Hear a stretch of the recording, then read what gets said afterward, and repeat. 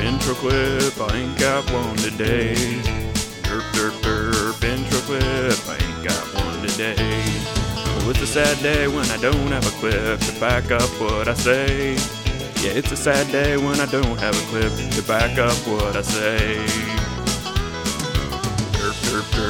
Intro clip, I ain't got one today. Intro clip, I ain't got one today. So this is going to be a quick episode without an intro clip or anything, so you can either forgive me for not having the time to get into the research and find supporting content, or you can jump for joy that it will be a little bit shorter and you'll get the information faster. So I've spent quite a bit of time ranting against the norm on this podcast. I've spent the time talking about asking what if, raising the average, questioning authority, or using context to iterate and innovate. But what happens when it's wrong? What happens when sticking with the default is the best way to move forward? When would that happen? This is episode 12 of Unraveled Ideas, the podcast, and we're going to take a look at that. Per the usual, I'm Pat, you hit play, so let's get started. What proves to us is that people don't buy what you do, people buy why you do it. People don't buy what you do, they buy why you do it. Because I'm always about depth versus width. Depth versus width. If you communicate an idea in a way that resonates, change will happen, and you can change the world. I just finished reading an interesting article in Smashing Magazine about using system fonts in your design. So let's dive a little deeper into a brief history of web and design. We're going to go back about a decade in web design, when Flash was king and it hadn't just been killed off officially, hopefully finally, by Adobe, and CSS was still moderately infantile. Mobile didn't really exist either, and neither did mobile web or apps. When you designed a site, you were basically designing a static page that portrayed your design, brand, look, and feel. You did this in the world of typography with text images or by embedding fonts into your Flash site. Things were consistent. Then things got wonky really fast. Mobile hit. Apps hit a short time after that, and because of this, browsers exploded. CSS took off and typography got really bad really fast. Not that typography took a downturn, but the need to make your sites responsive or fluid at that point took off and left designers searching for ways to make their fonts look good across the myriad of platforms on which their site would be displayed. Then we started to see JavaScript libraries that could replace your written font with images of each letter rendered on the fly, and it still didn't work well. Then we had CSS typography and web font support that allowed us not just to pick fonts and hope they were on the user's computer, but pick a font and deliver it to the user. Typekit, now owned by Adobe and one of the most popular solutions, launched in 2009. It had an online library of fonts that you could choose from, and they would serve those licensed fonts to the end user. Google Fonts launched in 2010, and it did the same thing. Today, they've kind of become the standard for delivery of web fonts. So what happened is I'm reading this article on using system fonts just a couple days ago, and a system font is one that comes up on your computer and are part of the defaults installed. Browsers are starting to support the use of declaring these as the font face that your site or content renders in. So instead of saying, I want this in Times New Roman, or I want this in Helvetica, or whatever you're saying, or one that you pick from Google or from Typekit, instead of saying that, you just say system font. In the article, one of the reasons given to use these fonts and to declare the use of a system font is to decrease your load time. As we've seen with mobile web, and as I've mentioned before with services like Facebook Instant articles or Apple's News, the speed at which your information is delivered to you is highly important, as advertising bogs down sites that decrease interaction, and people are increasingly on mobile connections, some of them fast and some of them not so much. That delivery time is increasingly important. So in general, anything that slows down your site is a pain.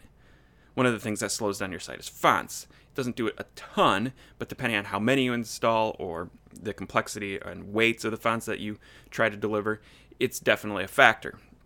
So this article that I'm reading on Smashing, and I'll link to it in the show notes, suggests looking at telling your site to render with the font that's already loaded on the user's device to reduce that load time.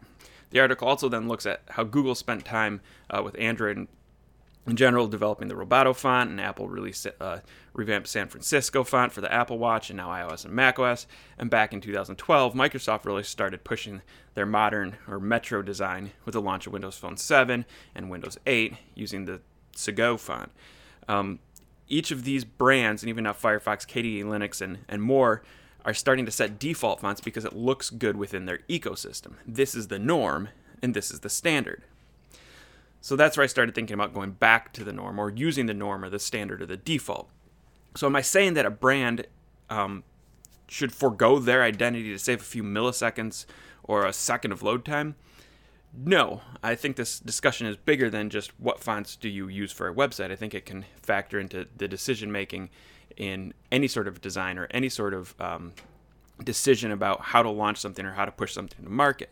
Because there's another reason, one that still holds true to the core of asking what if and why. And I mention it because just like I don't think you should do the same thing over and over just because you've done it in the past, I think that doing something new or bucking trends is just as dangerous if it's being done just for the sake of doing something new or bucking trends. Here's the main reason you might choose to use a system font.